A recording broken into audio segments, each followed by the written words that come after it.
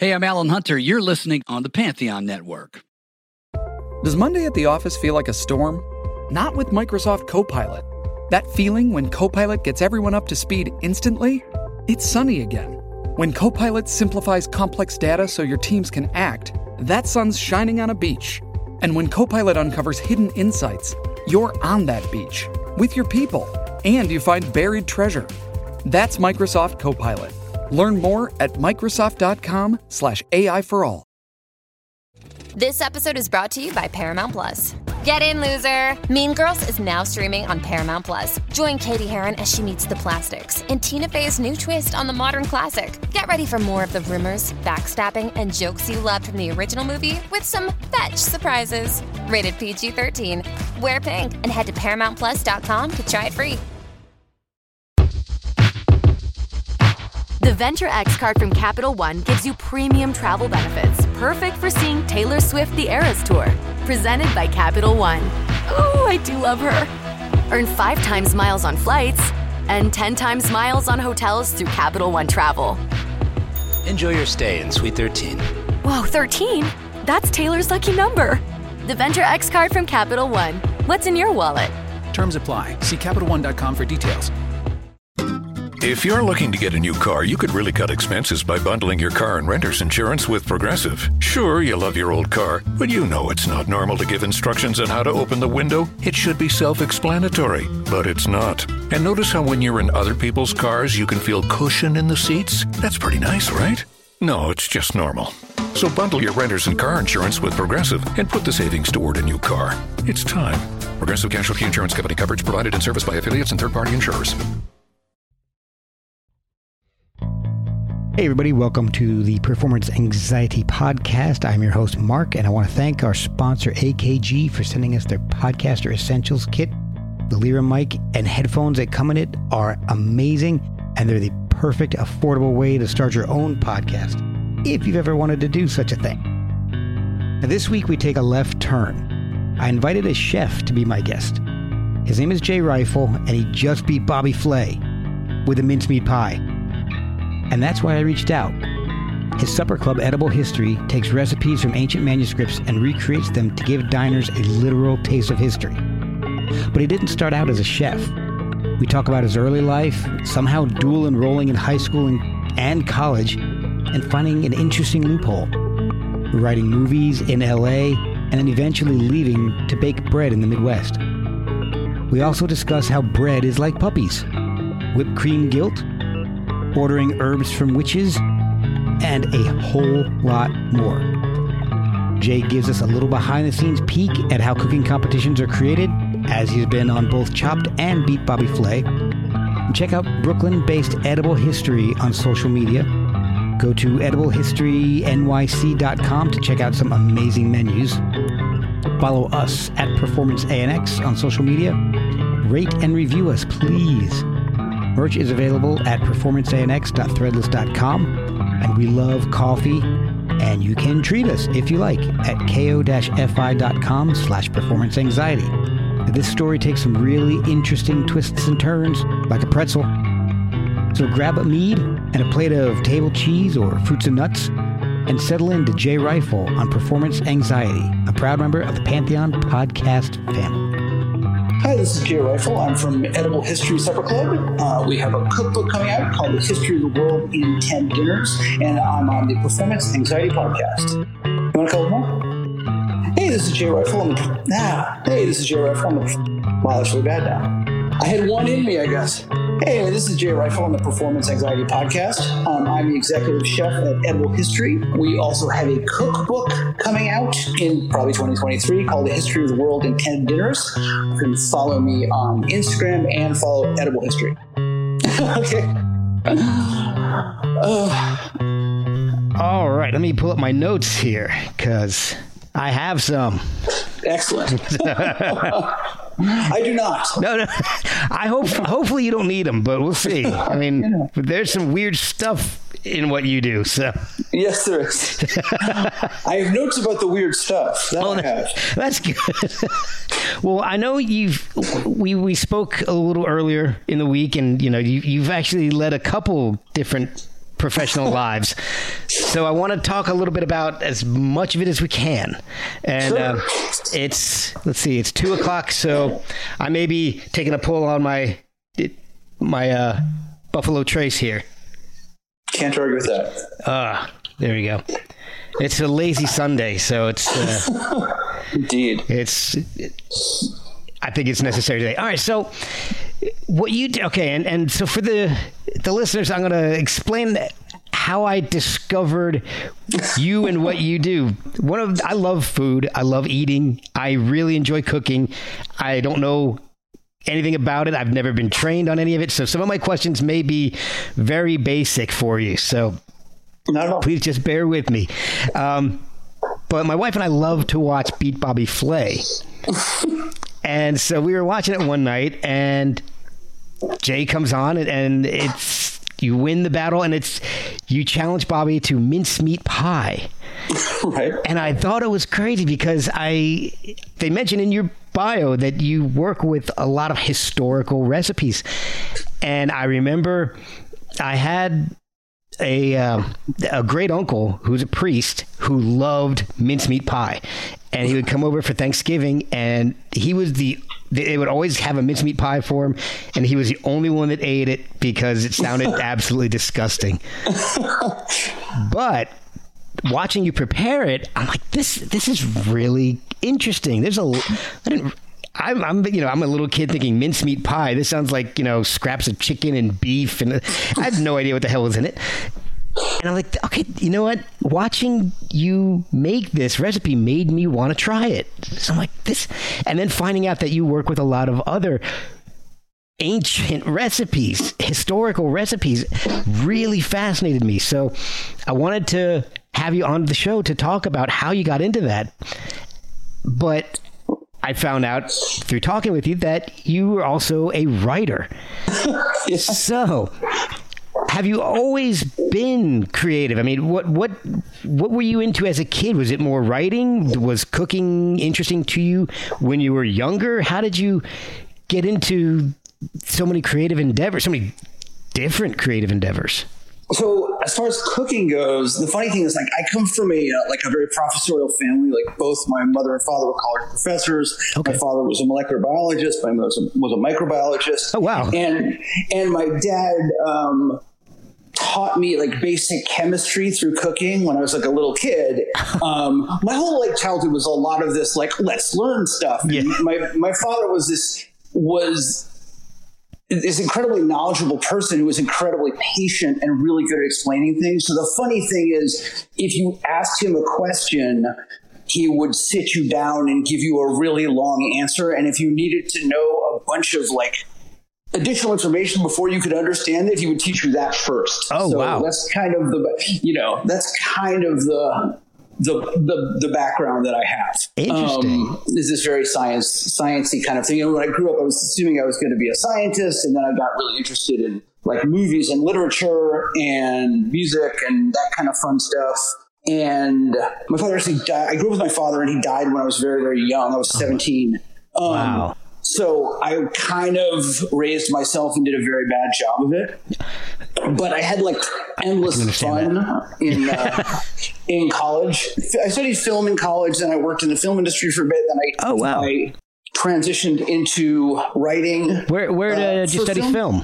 At University of California, San Diego, which is not particularly a great film school, but I did it because I did this weird thing where I co-enrolled in college when I was in high school, then stealthily dropped out of high school and didn't graduate from high school, but did graduate from college. Oh my God, that's amazing. Yeah, it was very silly. My kids would love to figure out how to do that right now. Well, I found out there's in California at the time, there was no 4-year requirement for anything but English to enter the California school system, university system. So I made a deal with my English professor that if I read the entire canon, that he was able to, teachers pick from a group of books and they say, right, we're going to read this one and this one and this one. Yeah. But he said if I read the entire thing and just came in once a week and talked to me, he'd pass me. Oh my gosh. So he passed me and I just stayed in college. It was very weird. It was a tricky it was an end run. That's around, fascinating. Yeah. But, wow. Yeah. So I was a film nerd, and then I went into working in, I made TV commercials for a bit, and then I segued into writing, and that drove me absolutely bananas. I wrote a bunch of, schlocky stuff for the Sci-Fi Channel. I was going to say, I see 4 screenplays. Time Lock, The Apocalypse, actually starring Sandra Bernhard, which is pretty cool. Yeah, who I actually met the one time, and I was all geeked out about it. She went, darling, I love the script. And I was like, sure you did. Sure you did. Thanks, Sandra. But she was awesome. The problem is, yes, I wrote a bunch of films. I wrote a bunch of films that sold. I wrote a bunch of films that got made. I wrote a bunch of films that I was proud of, but I never managed to do all those things at once, which was kind of soul destroying. I can imagine, but you know what? It's a lot more than I ever got. I mean, I've got some friends out in LA that I've written for them for a few years and kind of stopped because nothing ever went anywhere. So the fact that you got any one of those things done, I think is awesome. It was an odd ride. I'll give it that.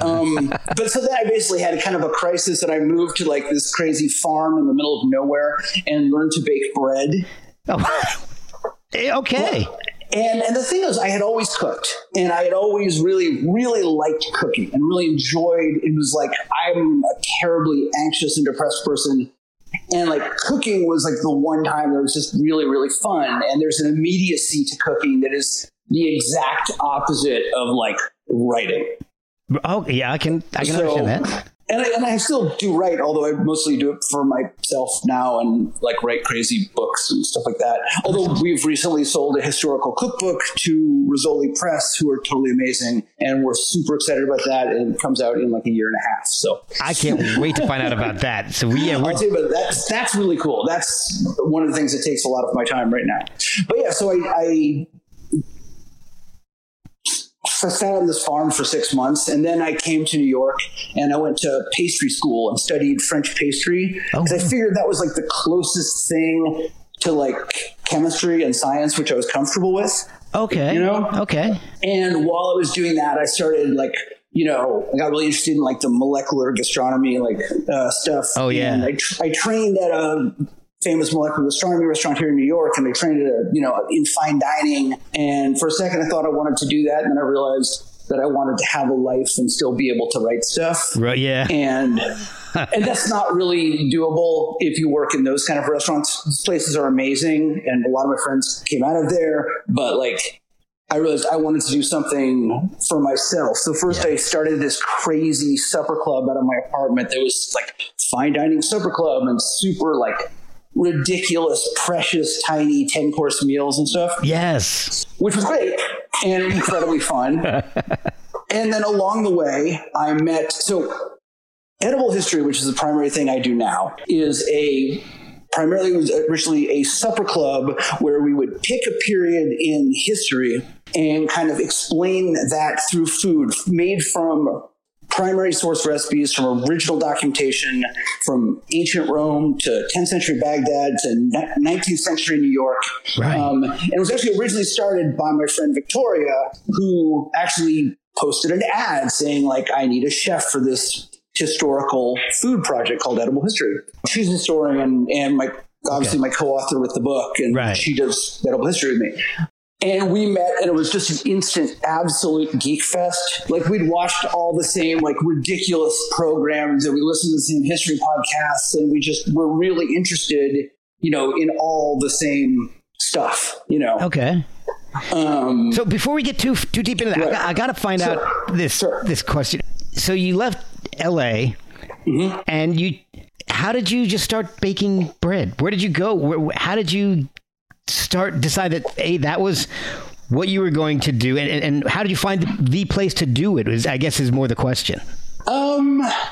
I'm going to dodge this question a little bit, but it was like one of these weird, like cooperative farms in the middle of nowhere that you can just go to and live there. And there's no cell service, and it's very peaceful, and it's a very controlled environment. And I knew that they had like a big kitchen program, and I knew that they had a bakery. And I was kind of in the back of my mind, I was deciding whether cooking was something that I wanted to pursue professionally. And I figured that was a good way of getting away from everything, reading a lot, and like just learning like the real basics of cooking and baking. And there's something really fun about bread. Like bread is like nothing else. Bread is like having puppies. They're just these weird little things that grow, and they're adorable, you know. I've never heard anybody describe it like that. It's fun. It's like this weird magical process where you take like 3 or 4 ingredients and you make this vast number of different kinds of loaves, and you form them and shape them, and they grow, and you like bake them. It's really fun, and it's really relaxing. And it's just it's a good thing. It sounds just like puppies, except for the baking part. Right. You know. I mean, it's a fair point. Depends on the menu, really. Yes. But so, when did you know it was time to leave, and how did you get to New York and in the fine dining world from what sounds like a collective? Well, like I knew I was good. Like the decision I was making was whether to go to cooking school. So I made the decision, and I went to a cooking school, went to a French pastry program, and that was so much fun. It was just that was a great transition from the farm, just to do that. Like that worked out really, really well for me. I was still kind of putting my head back together, and it really, it really worked out. And I was still writing and doing other stuff. I always juggle a little bit. Have you always been a fan of history in general, or is it? Yeah. Okay. Yeah, I've always really been I've always been very interested in history and science and literature. And I think history gives you a kind of critical thinking grasp on the world better than a lot of other things. I mean, so does basic hard sciences. I'm kind of flabbergasted at people walking around and not understanding how things work, but that's just me. Yeah. Well, and you had scientists as parents. Right. So it's I kind of come by it honestly that way. But yeah, no, I've always been very, very interested in history. It's kind of very relaxing to understand stuff, and kind of gives you a kind of breadth of understanding the world. When did you start discovering a love for historical recipes? I think it was something that I first kind of stumbled upon when I started thinking really seriously about food. Like the two things that I started to really read a lot about and investigate was like the really technical aspects of cooking, and kind of this very sciencey and modernist way of looking at cooking. Also, because the really funny thing about a lot of stuff that we consider modernist cuisine, a lot of the time it's just applying pastry techniques to savory food. Oh, wow. Really? It's you measure it in grams. It must be a modernist. No, it's just measuring stuff. But it's really weird, the kind of messing with textures in that way. So I was super interested in that. And then I got really interested in kind of what the progression, if that's the future of food, the question becomes what's the past? Where did that come from? Where did that come from? You go back, it's easy to say, oh, that's what the 80s food like. And you start thinking, oh, what's the 50s food like? And then what's the 30s food like? And, you start, what's classical? And then you find these crazy through lines, these things you would never imagine. Mince pie is a very actually weird example that that it basically goes back to the Middle Ages, when pies, which were called coffins, were inedible vessels, just made with bread and water, that you put stuff in and aged before refrigeration. You put a bunch of meat in something, you seal it, you bake it, right? With a bunch of, if you have some sugar and spice, amazing. And that actually is now sterile inside, and it will last much, much longer than just leaving it out on the counter. I never realized that. That's fascinating. Yeah, and then it just became, I actually have I have a Middle Ages recipe one, and the one I did was more of a 19th century one. And, and now when you get a mince pie, if you go to the store and buy mincemeat, there's no meat in that. What's weird about mine is I still make it with some meat and some meat fat, but you would never know it. Like I could serve you that pie and you'd never know there was meat in it. It tastes like Christmas. It tastes like the holidays. It's really lovely. But you'd never think, oh, this has meat in it. But like, if you go back and have one from the Middle Ages, there's a lot more meat in it. You definitely know. But it's still it would still have the same kind of spice profile. That's fascinating because when I think of, and I'm sure a lot of people are this way, when I think of old recipes, like you mentioned 30s, 40s, 50s, I'm thinking of, salmon in gelatin and some of these similar aspect, definitely. Yeah, some of these things that just sound absolutely disgusting. But I was looking at some of the menus on the website that you have, and it's amazing. Like, for example, the Tudor feast or the 15th century Italian feast.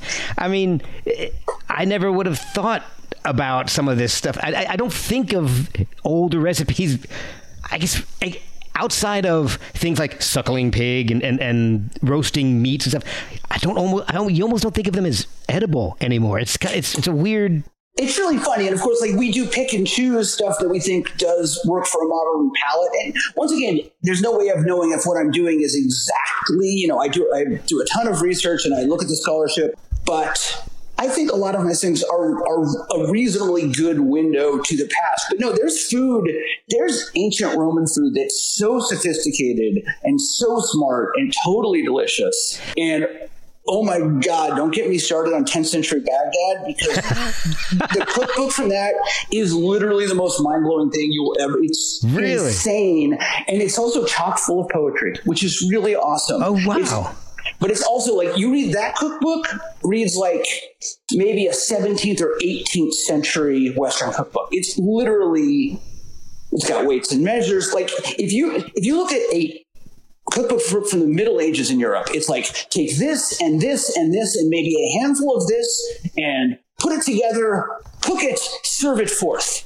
And that was the whole recipe. Wow. Like 500 years before that in Baghdad, and this is the Baghdad of like Harun al-Rashid and like 1001 Nights. And, beautiful people. Technically, that's a couple hundred years before this, but we're talking about a super high culture. You have this giant book that's 10 times as long as anything being written in the West at this point, with hundreds of recipes, with weights and measures and specific, do it this. Wow. It opens with here's all the tools you will need for a kitchen. Here's all the basic techniques. It's like so ridiculously modern. It's genuinely amazing. And some of those recipes are really amazing. That's incredible. All my kids have taken Latin in high school, and they all have to do a project. And my oldest, who's graduating this year, a couple of years ago in her first year of Latin, she had to do. She picked a Roman recipe to cook. Apicius. Yes. I believe, I'm assuming that's where it came from. I guarantee it's Apicius. That's the oldest cookbook in the world. It's definitely Apicius. So it was some weird chicken dish. I don't remember what it was called. I don't remember if it was Poem Frontonionum or whatever, but it was chicken and it had the grapes in it, and it was made with this. There you go. I'm waving the book at him, podcasters. It is right in arm's reach. That's fantastic. But I just finished my ancient Rome chapter. It's actually really funny. Here's a funny Latin thing you should tell your daughter that I realized, and I was doing a chicken recipe. Oh no, I was doing the beets recipe that I worked together with the chicken recipe, and the translation in English was beets cooked in mead. Maybe it was chicken cooked in mead. I can't remember. One of them was cooked in mead. I just did this, and now I can't remember. Maybe it's both. And the funny thing is, this is the funny thing, and I was thinking about this, because mead is normally a Northern European wine that's made from honey. Like you dilute honey with water and you let it ferment, and it becomes wine. And I actually don't read Latin particularly, and so I was working from a translation, and I cooked this, and I thought really carefully, and I'm like, do they really have mead in Rome? They have a lot of honeyed wines, like wines that are mixed with honey and spices. Yeah. But did they have mead? And I did a little research, and then I went and actually looked at the Latin translation, and the word was mulsum, which was translated as mead, but it's actually honeyed wine. And I'd already written the damn recipe, and I had to go back and change it. Oh, wow. Because the Latin was mistranslated in my copy. Oh, it's an amazing wow. translation regardless, but it's kind of old. That is amazing. Yeah. So we had your daughter around right then. She fixed it for me. Oh, yeah, there you go. Well, we had our own mishap with that because it called for the use of garum. Right. Which I have a whole sidebar in my cookbook about garum. Oh, which we were told. It's a fermented fish guts. Well, here's the funny thing. This is and people love to be horrified by garum because yes, it is fermented fish guts. But do you like Thai food at all? Yes, I love Thai food. You like the funk of Thai food? Yes. You like that fish sauce they put in Thai food? Yes. Exactly the same thing. That's the thing. That's what we use because I'm like, we're not spending 6 months fermenting fish guts. Right. You can actually buy artisanal garum, but honestly, really, artisanal garum and like fish sauce you buy at the store, it's almost the same. Well, here's the thing the issue that I had with it was more the measurement because I'm not sure exactly how much we were supposed to use, but I'm pretty sure we used a shit ton more than we were supposed to. Oh, yeah, that's a problem. Because all of a sudden my house smelled like a cannery, and it tasted fine, but you had to get over the smell in the kitchen. Yeah. And my daughter brought it to school, and nobody would try it. That's too bad. I ate it, and she tried it, and we both liked it actually, but the smell was just you might have had a little bit too much. I mean, it's a very strong sauce. Yeah. Like, you don't smell like when you walk into a Thai restaurant, it doesn't smell like fish sauce. No. Although when you open a bottle of fish sauce to cook with it, when you put it in something really hot for a moment, you get this blast of But then it's just pure umami and like goodness. Getting back to your career and not my daughter's Latin project. You actually end up working with Wylie Dufresne, who is just... Yeah, when I said I worked at it, I trained there. I was, so I tried what's called a stage, where you like go and you get trained. Okay. At WD-50. Yeah. When that was completely mind-blowing and amazing. Like, that was really hard, but really fun. And I really learned a huge amount. I was going to ask you, is that... what you learn there, is that applicable to what you're doing now because he does a lot of, like you were talking about, modern things with his desserts. Some stuff. Yeah. I mean, I was under Malcolm, who then went to Noma. Okay. And, there's, some of my approaches will be the same. And the funny thing is, like, you also have to remember that, like, chefs in the past, anyone who was, doing the kind of food that we do was the head of like a royal kitchen or at least a noble kitchen. And they probably had 30 people or 50 people or 100 people working for them, including horrible jobs that was just turning a spit for 8 hours. Right. Oh, God. Making garum. Making garum. But the funny thing is, like one of the great kitchen innovations was replacing the spit boy, the boy who turned the spit, with a dog that walked on a treadmill that turned the spit. I was like, brilliant. It's like the latest modern kitchen convenience. Mechanization. Small dog. That's man, now if you had a small dog in your kitchen, you get shut down. This is also true. So, I'll often do stuff, like I think even if you're just a home cook, it's really instructive to, like, just for fun, go make a cake with just a spoon.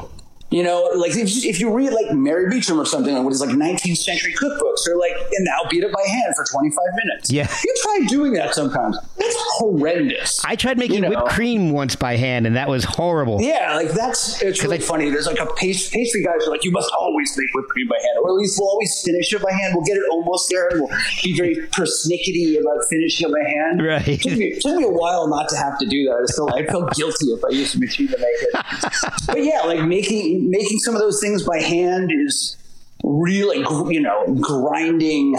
There's this traditional Tudor thing called a marchpane, which is basically ground almonds and sugar. Okay. And like making a significant one by hand is an absolute nightmare. And I did it once just to see, and it was. So a lot of things like that are worth doing once just to see, like, wow, this is really difficult. But then again, like the head chef once again isn't probably doing that. Like, Like even in my day job, I don't do a huge amount of that kind of handwork. Right. I have people for that. Yeah, exactly. I've got a question about the supper club scene. Sure. So your bio states that you were in the underground supper club scene. What was or is an underground supper club scene? Because I'm imagining like a culinary version of Fight Club or something. Well, I mean, in a sense, yes. So like my first supper club, which was the crazy precious, fancy pants, Yeah. 10-course tweezers on everything one was, I mean, the thing is, you can't legally charge to invite people over to your house to eat. You can't legally, Right. Not that I did any of these things. Right. Of course not. But like, you can't run a restaurant out of your house. Yeah. Basically. But people do, and it's fun. So you just advertise in various places and you sell tickets through a thing and people come and, and you serve them food and hopefully they don't die. And, and there's a surprising number of them. And a lot of people are trying to get restaurants, and a lot of people are guys like me who are doing it, who has a day job cooking something else and is doing it to like enjoy something, and I kind of stopped that once I got really into the historical food thing, because that just really clicked, and we were having, we got some really good press and we were making really crazy stuff. So it was a lot of fun. I don't know. So we'll be right back after a word from our sponsors. So how did you get hooked up with your partner with Edible History? So literally she ran an ad saying like looking for a chef who's interested in historical cooking. And I was like, oh, that's me. And we met, and literally it was one of those just instant click things. Like we had a very, very similar vision, and we really shaped that vision together. Like we had this joke that it was like, we wanted food to be the gateway drug to history. Oh, we wanted people to taste something. Like it's hard to imagine a better way of really connecting. If you're eating a meal that's the same as someone ate 500 years ago, and then the way it works is as the courses come out, she comes out and gives you a thumbnail of the history of this time. Okay. Which she's really, really good at. And then I come out and I do a couple little like culinary things. Like I talk about garum, for example, right, as we discussed. Or I talk about, these crazy things. Or like I talk about pies, which are totally amazing. And like for the Tudor one, you've heard about the 420 blackbirds baked in a pie. Yeah. Which is totally a thing. Really? Like another one they really like. See, Tudors loved spectacle. They loved, food as theater. And pies were these giant, cooking vessels. You could just put stuff in them, right? So you'd bake a pie and you just take the top off and you put something in it. Like a really popular one was live frogs. So you bring it to the table, and you take the top off, and all these frogs jump out and run across the table. Another popular one was a dwarf who would come out playing an instrument. In a pie. These are quite large pies. To give you an idea of how big a pie can be, you can look this up, but famously, and I think this was at the meeting between, it's like the Field of Cloth of Gold, and it was meeting between the English king and the French king in France, and they had a fountain that spewed wine, and they had a pie that was admittedly a very large pie that they opened, and they had a bunch of musicians inside who then began to play. Oh my God, that's amazing. It's good to be the king. Yes, it is.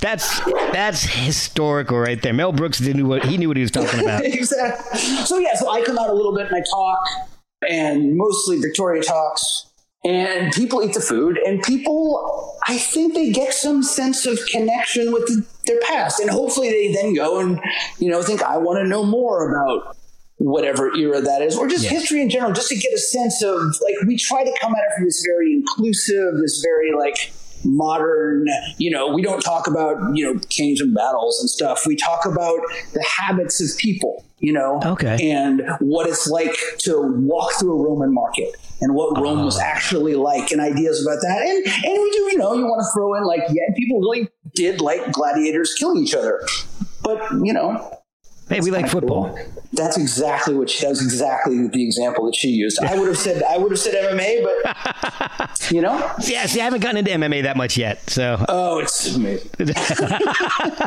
Oh, you know what? I'm going to have you on and Kelly Scott from Failure, the drummer from Failure. Sweet. He's a huge MMA fan. So actually, what you need is to find a sumo fan that I can talk to, because I'm a really irritating sumo fan. I will. Okay. So sumo wrestling's amazing. Don't even get me started. So cool. I watched. My dad used to work for a Japanese company back in the 80s, so I used to actually watch some. But cool! Yeah, I watch. It's the only sporting event that I consistently watch. Actually, just because I'm a complete weirdo. Yeah, but it's totally great. I only like college sumo wrestling. I don't know. Those pro guys are doing it all for the money. Do you I'm totally not a sports guy. I have this weird affinity for sumo. It's weird. It's also my day job is I cook for Major League Baseball. Oh, that's right. It's a huge amount of what I do as my day job, and I know nothing about baseball at all. But don't tell anybody. No, well, we'll keep that out. So how do you find the recipes that you use for Edible History? This is one of those things that's like, we are so ridiculously lucky and spoiled to live in the era we do now. Because like, I remember like when I was younger, one of my favorite things to do is I just would haunt libraries and just do weird research and stuff. And I was always looking for weird books on weird things. And it was like, you know, there was this time when you could know more than other people just because you were willing to put the legwork in. Yep. And now it's crazy because it's like, people should be ashamed for not knowing stuff because it's like, it's there at your fingertips. Like, just press a button. It's just right there. Yeah. And it's not on BuzzFeed. So the truth is, most of these, and once again, when I do historical cooking, I work from original documentation, often in translation, but original, you know, like for me to do it, I have to have, with one exception for the cookbook, but generally I'm working from a cookbook or an actual recipe that I find, and a huge amount is online. Some of the most spectacular cookbooks in the world are either online, or at least you can buy them. Okay. The 10th century Baghdad one is not online, and it's a little expensive, but it's really worth it. But like, if you want your mind blown a little bit, you can look up the Epicurean, which is the cookbook it was originally like published in like 1880 or something, from the head chef of Delmonico's. I've heard of it. When Delmonico's was like, you know, the fanciest restaurant in America, basically, and it was everyone in New York. There was actually at one point there were 7 different Delmonico's. Oh, really? But I didn't know that. Yeah, it was a chain. But hey, go America! It was, but this cookbook, and it's online, it's PDF. You can just you can just Google it, find it, look at it. It's really worth looking at. Okay. Because it's in 2 volumes. They're each like 1,000 pages, heavily illustrated. It's just it's such a ridiculous level of cuisine. You know, like they were doing stuff then that was still so sophisticated and so difficult, and they were really into these incredibly, and I did these at a dinner once, these incredibly complex cold dishes. Oh, okay. This like chaud-froid stuff, which was considered, you know, like the height of like the test of a chef's ability. Would be, you know, this kind of stuff. And like, so the dish that I did was, it's basically you take a quail and you bone it out, which is really difficult. Just to do a lot of them is hard. Right. And you fill it with like truffled forcemeat and some foie gras and I think some ham, and you bake it in a mold. So it's a little semicircle, right? Okay. And you take it out of the mold and then you put this heavy white sauce or chaud-froid sauce back in the mold. And you chill it again in the mold. And then you take it out of the mold and you decorate the top with this elaborately cut truffle. And then you put the aspic, the stuff you made fun of with the salmon, which can actually be quite good. And you put it back in the mold with that.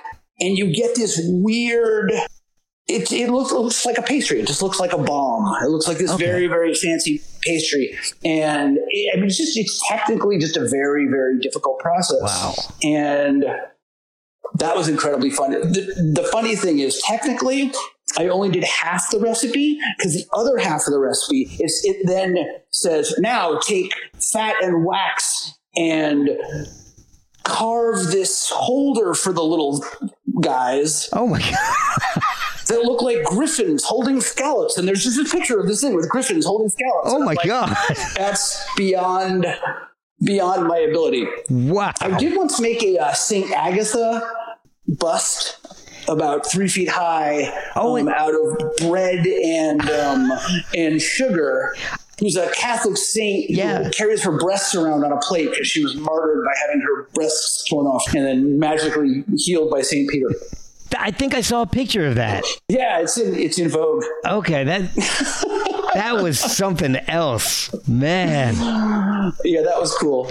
Do you have a problem finding some of the ingredients for some of these recipes? Sometimes, actually, yeah. Sometimes they're quite hard to source, and sometimes you have to use some kind of an analog. The funny thing is, certain of these herbs that aren't sold, and once again, I live in New York, so there's just some amazing places here, and you can get a ton of stuff off Amazon. But I literally had to order some of my herbs from a witchy. Like it came saying like moon magic on it. And stuff. My god! And it was like a Roman herb that was very common in there. And there's other stuff, like there's another Roman herb that there's this huge academic debate about what it actually was because it actually went extinct. And it was so important. It's called laser or silphium, and it was so important to their economy. Like there are Roman coins that just have a picture of silphium on it. Oh wow! But it's gone now. Like so there's a lot of debate about what it is. Most people agree that it's probably pretty similar to asafoetida, which is a root herb that you get in Indian cooking a lot. Okay, that was actually one of the things I was going to specifically ask you about. What? The asafoetida, because I had no idea how to pronounce it or what it was. It's a very specific taste that when you smell it, you instantly know. Like, it's that taste from Indian food that people often call pungent. Okay. It's this very like it's not hot or it's just pungent. I'm trying to think what it's like, but it's like once you smell it, you think, oh, it's that Indian food smell. Okay. And not like the curry smell. It's not like a garam masala. It's right. Like, it has this very specific pungent. And my recollection is it's the sap from a root that is then dried. Oh, wow. I believe. See, because I was looking at like I said, I was looking at the menus and I was just fascinated by them. And some of the items on the menu, like the asafoetida, fermented maracuya, and leche de tigre. Those are actually fermented maracuya is just passion fruit. Oh, okay. That's just a Spanish word for passion fruit, and that's for my pre-Columbian ceviche, because like the pre-Columbian is a very fraught term, and I don't usually use there's this idea of what people used to call it the Columbian exchange or the Columbian circulation. I like to call it the Atlantic circulation, but it's and I think like a lot of food nerds love to like tell people before the New World was discovered. That's in quotes. Right. Italian food didn't have any tomatoes.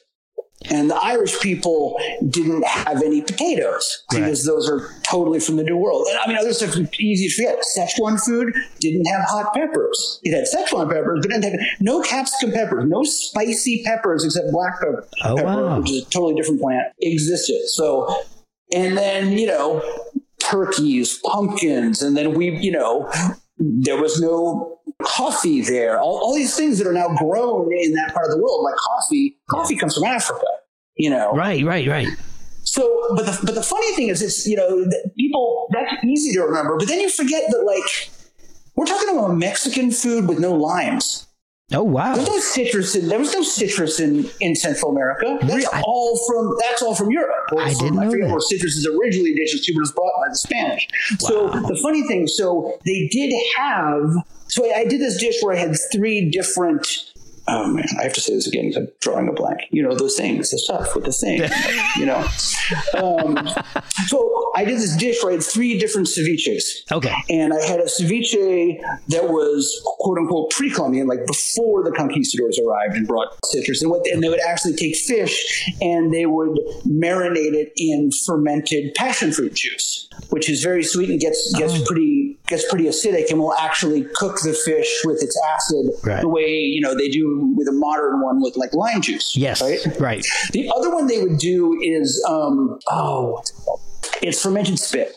Oh, that's another. It's actually fermented usually cassava or manioc or something where and they still, you'll see that in Peru where they make this drink that's mildly alcoholic, and you're using your spit because your spit turns starches into sugars. It's the same way like when you malt grains to make beer. Yeah. If you chew starch, it turns the starch into sugar, and if you keep spitting it out, then you have this milky liquid that then you can ferment, and you could also preserve fish in it. Okay. I did not serve that to anyone. Yeah. but that's what they used to do. Wow. I remember, now that you mentioned, I remember seeing that on like, I don't know, Anthony Bourdain or something like that. They always, it's one of those ones you gotta do it. Yeah. Well, if you're getting paid to, yeah. And leche de tigre, which means tiger's milk, is just the modern. That's just lime juice and like garlic and stuff. Or it's the liquid. A lot of people will drink it like after you marinate the fish in it, and they'll just pour off the kind of fishy lime juice, and it's all it's got lots of onions and garlic and spices, and it's delicious. And it's kind of a hangover cure. Oh wow. But okay, I didn't know that. That's fantastic. It's just like the liquid from ceviche is technically called leche de tigre. It sounds cool. Oh yeah, it does. I think I figured leche de tigre, but the fermented maracuya, that my 6 years of Spanish apparently went out the window because specific word. Yeah. So do you often reject? And a recipe? Do you ever look at something and go, there's just no way I can do this, or that nobody would eat this? Oh, yeah. I mean, you have to pick and choose. I mean, whether it's the omelet of brains and rose petals, I doubt that's going to be good. It's not going to be a top seller, no. And there's, other stuff. And other stuff might be good. It's very hard to get sow's udders these days. I've found. You mean you can't just get that at the grocery store? I have trouble sourcing stuff sometimes, but no, there's a lot of stuff, and then there's other things where it's just a different taste. But it's hard to know. I go through and I try to be as faithful as I can to the recipes, and I like when I'm testing recipes, I'll test a bunch of them. I've gotten pretty good at being able to look at them, saying I have a pretty good idea of what I think this is going to taste like, and whether it's going to be good, or whether it's going to be interesting or not. People were making food because they liked it. It's like most of it's not. There's, like once again, different cultures have different palates, and there's a lot of stuff in certain cultures that I don't particularly like that are too strong for me. But not that many. Like I will eat, and I'll try kind of anything. Oh yeah, I'm that way too. I'll give just about anything, except maybe the fermented spit. But I will try just about anything. I've actually tried it. Really? And it's fine. It's fine. It's better. It's a hell of a lot better than fermented fish. That's where I draw. It's like a surströmming and stuff like that. And the fermented shark. That one.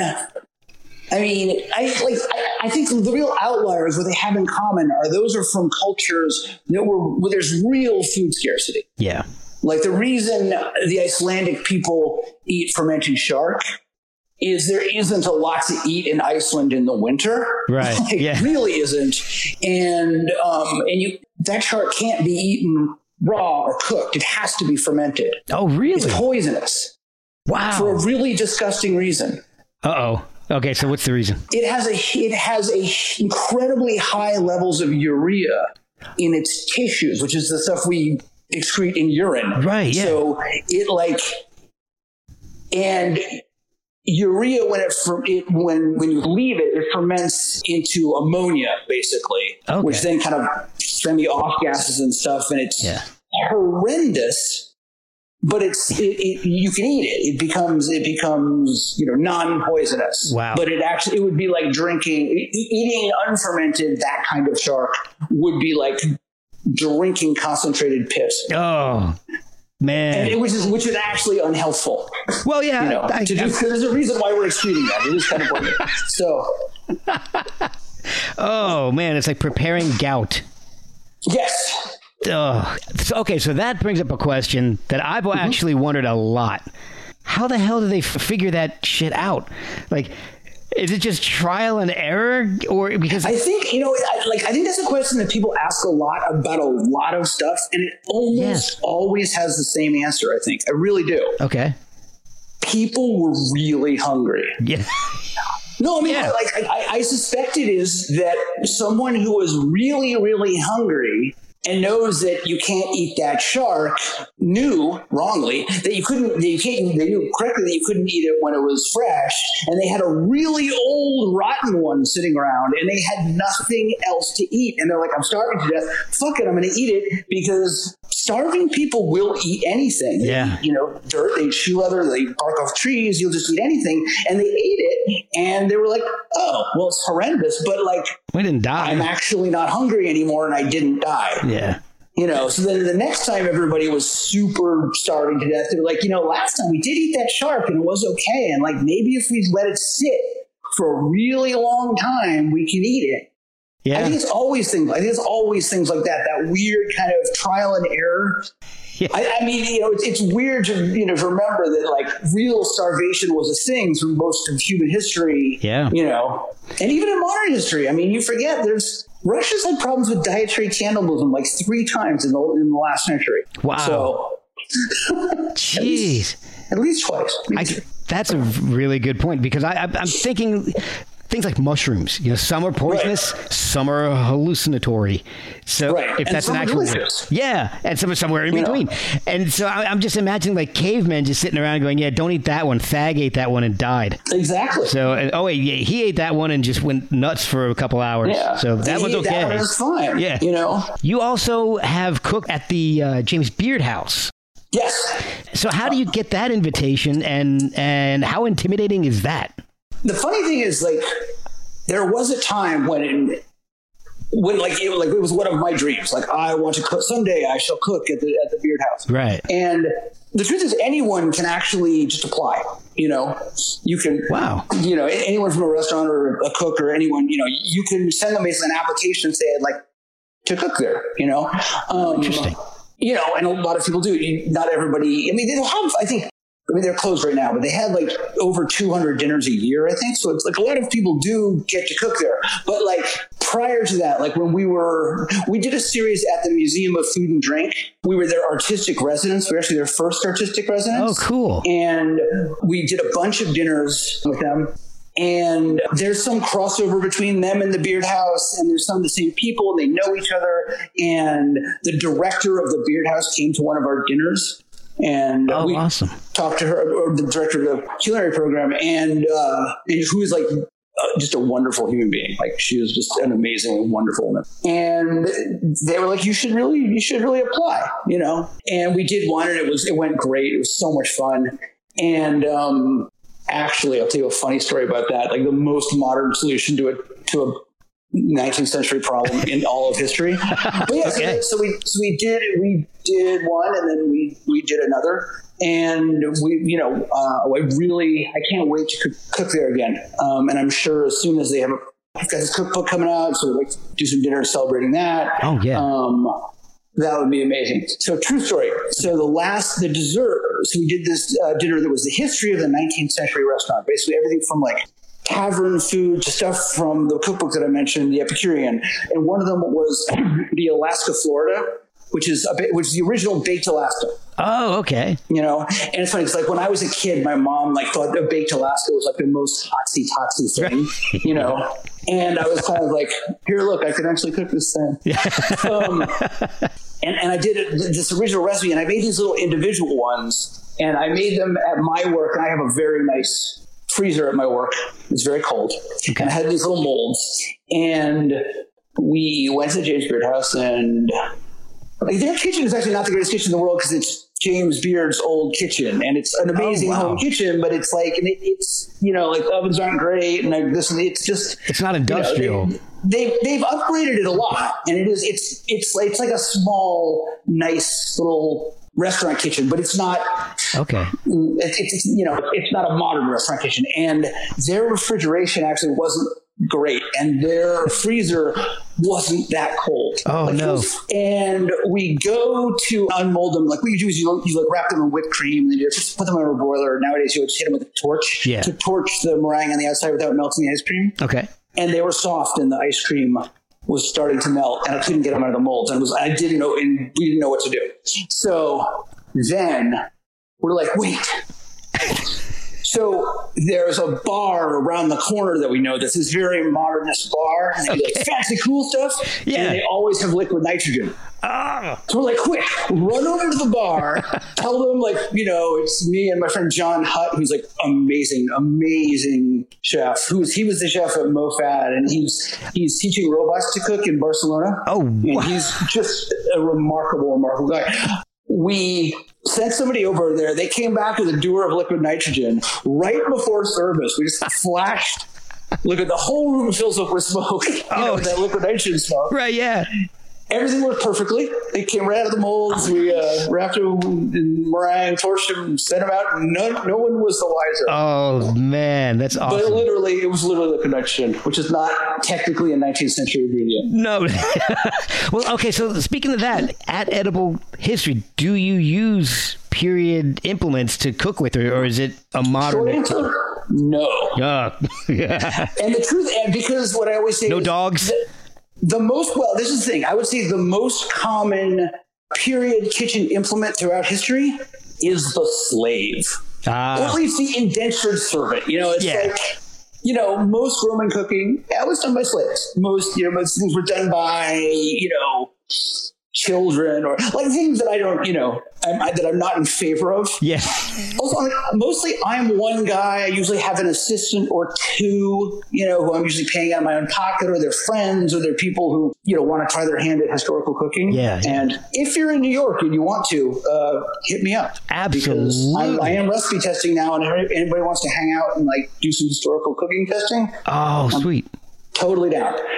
I would definitely be in touch. Me and my wife, we love this. Yeah. It's awesome. It's totally fun. I mean, it's really interesting. But so yeah, I mean, that's the thing is most of these guys, we're cooking for like 200 people or at least 30 people. I think that's one of the things also, it's like, if I'm working from an extant cookbook in an age where, you know, a lot of these things, like before the 17th century, say, a book was a really valuable object. Yeah. And one thing to think about is who were most cookbooks written for in, like, say, the Middle Ages, which is a really interesting question to think about for a second, because if you're a master chef in the Middle Ages, you started as a child, you've been doing this for 25 years, 30 years, or I mean, maybe 20 years as people have died. You'd be dead at 40. But if that cookbook has 50 recipes in it, say, or even 100, and the recipes don't have weights and measures, like take this, put it with this, cook it till it is done, and serve it forth. Right. How useful is that book to you? Probably not very useful. No. So it's probably written for a couple other reasons. Books were a status item. They were like a fountain of knowledge. And that was also a time when women were starting to run, you know, were running these households. So it was maybe a tool for the woman of the house to maintain her staff and to control expenditures, you know, because remember, this, you know, if there's spices and stuff, these spices were incredibly expensive. Yeah. Like, a really good example. This is one of like the reasons Edible History exists is to answer this one mistake, which is lots of people will tell you, some have heard somewhere, that in the Middle Ages, people used all those spices to cover up the rotten meat. Oh, okay. People, I've heard this like a million times, which is, if you think about it, completely wrong for a bunch of really obvious reasons. First of all, the spices you would use to cover up the rotten taste of meat, which also doesn't necessarily, that might cover the taste and still make you sick. True. Would cost more than the cow. I mean, that cow was worth quite literally its weight in gold in certain times. Like, the city of Rome was once ransomed for something like 300 bags of black pepper.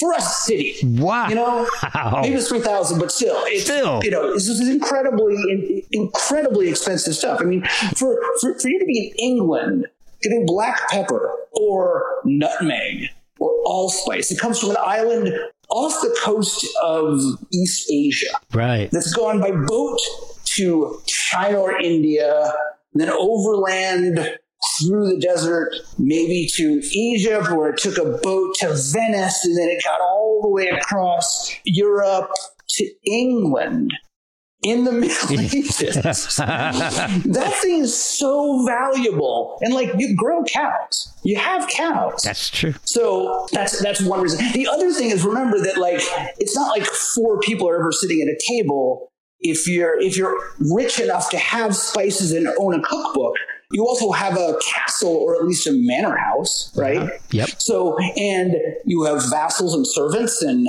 you would be served first in eating, but like there would be 30 or 40 or 50 or 60, 70 people eating at the same meal kind of down the food chain. Right. So there wasn't a lot of meat left over. You butcher a cow, you feed people. It's a good point. It's not like there's meat like sitting around, and when they did want to preserve it, you would bake it in a pie. Yeah, exactly. I came full circle with that one. That was fantastic. Well, Edible History has 10 menus on the website. Do they change very often? Or those are just ones we've done. We occasionally repeat them. Okay. But, so like our cookbook is coming out and they're mostly different from that, but it's called A History of the World in 10 Dinners. Okay. So we have 10 chapters that are, each one is a historical period. Oh, okay. So they're different, but it's, so we'll always be doing more stuff. Like we have some ones that, the Tudor one's very popular. The Silk Road one is great. The evolution of the 19th century New York restaurant one is super cool. Rome is really cool. The one where you sew a pig to a turkey. Yes. That one's interesting. Yes, that is and it's funny. The picture is a pig to a turkey. Originally, that would, of course, be a pig to a chicken. It was actually a capon, which is a castrated rooster. Right, yeah. Because that recipe is from 1380. Wow. And turkeys had not come to Europe yet. I used the turkeys that wanted to be big, but it would originally be, and the one in the picture that you've seen, it would have been painted green, but that one wasn't. Oh, wow. Yeah. Man, painting food. I've never heard of that one before. Well, because the thing we're discussing is a cockenthrice. So it's a mythical animal. And it's once it goes back to this idea that Tudors and Henry VIII loved a cockenthrice. They love the idea that they'd eaten porpoises and, this and that, and they'd run out of things to eat. So, I'm going to eat a mythical thing. So it was something from, mythology, So it was like this way of making a monster that he could then eat. That's why it was painted green. Another one that I've done, speaking of painting things, is actually from Haillevant, which is like a 14th century, I believe, French cookbook. Okay. And there's this thing I did. There's also a picture of it in the Vogue article that is usually translated as a helmeted cock. Oh. Because it's a rooster riding a pig with a lance wearing a helmet. Man. And a shield. I think I saw that at Lollapalooza once. Pretty much. And in the recipe, it actually says, if you're making it for royalty or nobles, you make it silver or gold. And if it's for rich commoners, it's I think it's green. It's orange or green or something, or red. Oh, wow. I made it silver. So you cook a lot from history. Do you ever cook from fiction? Things like Game of Thrones. Sometimes both. And it's a very funny crossover that I do. And I've done Alice in Wonderland, which was you see this great picture. So one of the best things from the Alice in Wonderland dinner was, if you remember in Alice in Wonderland, she drinks this drink that changes flavor as she drinks it, and it's all these funny flavors, like there's a turkey dinner, and caramel custard and cherry this, and what I did, and this is a funny, I did it in a totally molecular way. And shout out, just because someone will point this out, Heston Blumenthal, the guy from Fat Duck, was one of the great molecular genius chefs in the world, also did exactly the same thing that I did, although he had a better clarification system in his incredibly fancy restaurant than I did. His actually looked like a single drink. It was amazing, So what I did is I made a series of gels that had each of these flavors. I infused the flavors into a series of gels, and then I stacked them into a glass, one on top of the other. And I just told everybody to drink it with a straw. And as you drink it with a straw, first you taste one thing, and then you taste the next thing, and then you taste the next thing. And the difference was, because my thing, they were actually different colors. Heston Blumenthal was perfect pink. They all looked the same because he had better technology than me. But I simply put a label around the glass so you couldn't see. Oh, well, hey, there you go. Yeah, much simpler. That works just as well. So I have done that. A funny thing from the ancient Rome dinner is I do a thing called Trimalchio's Pig, which is from Satyricon, which is this satirical, hence the name, Roman novel by Petronius. Yes. And one of the bits, it's kind of a send-up of nouveau riche, Roman dining. Because Romans had this funny thing, and they kept doing this thing. They kept doing these things called sumptuary laws. Because Romans thought of themselves as like, we rule the world because we're like a martial people and we're tough and sleep on the ground on campaign. And they kept worrying, as a lot of cultures do, that their like vigor was being sapped by like soft living. Mm-hmm. So they kept like passing these laws, like you can't own fish ponds, and you can't wear these kind of clothes, you can't have a private chef. You can only have 4 courses at a meal, not 10. And very specific laws, which they would then immediately break. And they did this over and over again. So the Trimalchio's feast scene in Petronius is this like send up of this kind of nouveau riche guy who's got a lot of money. He's trying to show off. And one of the famous scenes from it is the chef comes out and with a big roast pig, and he guts the pig, or he starts carving the pig, and the guts fall out. And the Trimalchio's like, "Oh, you're a terrible chef. You forgot to gut the pig. I'm going to have you killed." And the chef is like, no, I'll do it right now. Just hang on 1 second. And he starts to work. And then it turns out that all the guts are actually sausages that he's cooked and put inside the pig. Oh, wow. So I've done that. I do this as a freestanding gag where I actually have the pig like standing up, like this roast pig standing up, and I slit the belly open, and I usually tie a string to it so it's easier. I slit the belly open and I pull, and all the guts fall out, and the sausages. We serve it. So that is ancient, awesome. And I use an ancient Roman recipe for sausages, but the dish itself is completely from literature. It's not okay. So any like Dr. Seuss things coming up, like 3-decker sauerkraut and toadstool sandwiches? Oobleck. But no, I mean we did a Downton Abbey one once because I like to do like the weird 19th century stuff. I mean, the funny one that's also a funny crossover is for the 19th century restaurant one, we did mock turtle soup, which is totally a real thing. Yeah. But if you remember in Alice in Wonderland again, you have the mock turtle at the Mad Tea Party with a Mad Hatter, and the mock turtle is a big giant sea turtle with a calf's head. Yes. And the reason for that is turtle soup in like the 19th century was like the hotsy-totsy food. Okay. And that was one of the first eras where like you had a burgeoning middle class, and you had people like trying to show off with their home chef, and like, it was definitely like, a social climbing kind of thing to like have fancy food. So if you couldn't afford turtle, like giant sea turtle, they would make mock turtle, which is fake turtle. And the funny thing is the most prized part of the sea turtle was the gooey, gelatinous part around the collar. Okay. So mock turtle soup is basically you take a calf's head and you boil it for like a day until it just goops, until you just peel everything. It's the same as making head cheese, basically. It's a soup. It makes this gooey, mushy. It's actually quite delicious because it's a pork stock, and it's really good. Okay. Finish with a little sherry. But that's why the mock turtle in the Mad Tea Party has a calf's head. Interesting. Okay. Yeah.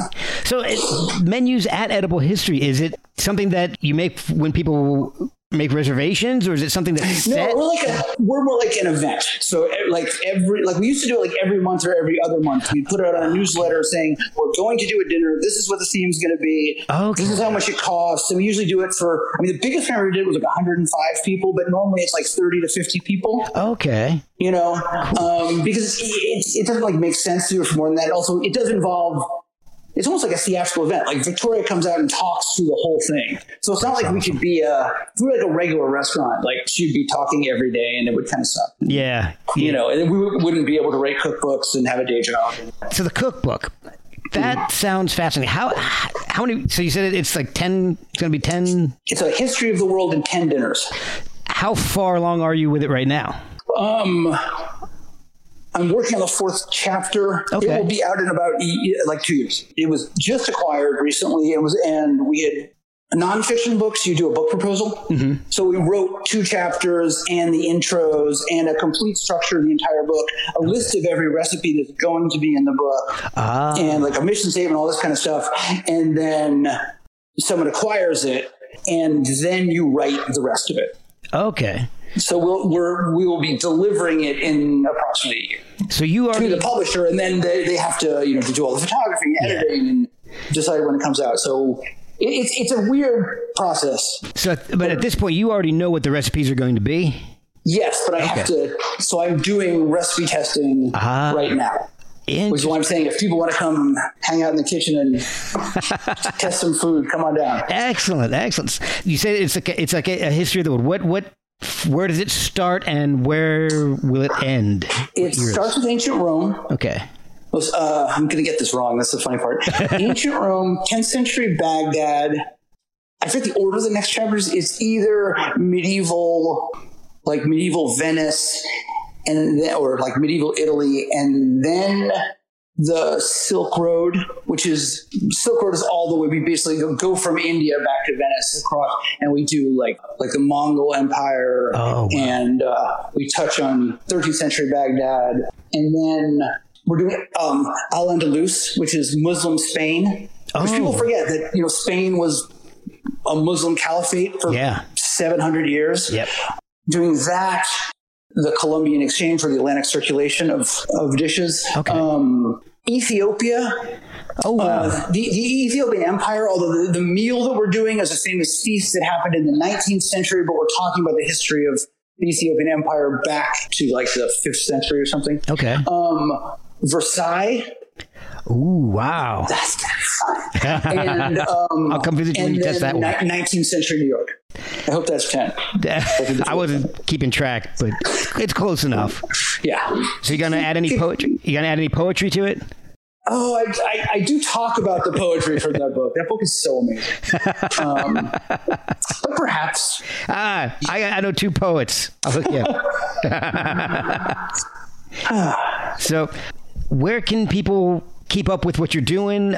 Find out the progress of the cookbook and Edible History NYC Instagram, I believe. My Instagram, JReifel, JAYREIFEL. I post silly pictures on that, and I'm posting all my recipe testing on that. Okay. Well, the photography is beautiful on it too. Oh, thank you. It's just the stuff's cool. Well, see, your film background's coming in because the lighting's fantastic. Oh, those little Instagram filters are great. So yeah, that's the best. That's definitely the best way to follow our stuff. You can look at the Edible History website and contact us there. Excellent. All right, man. Well, this has been a blast. I actually learned a hell of a lot. So this is just really cool. Thank you so much.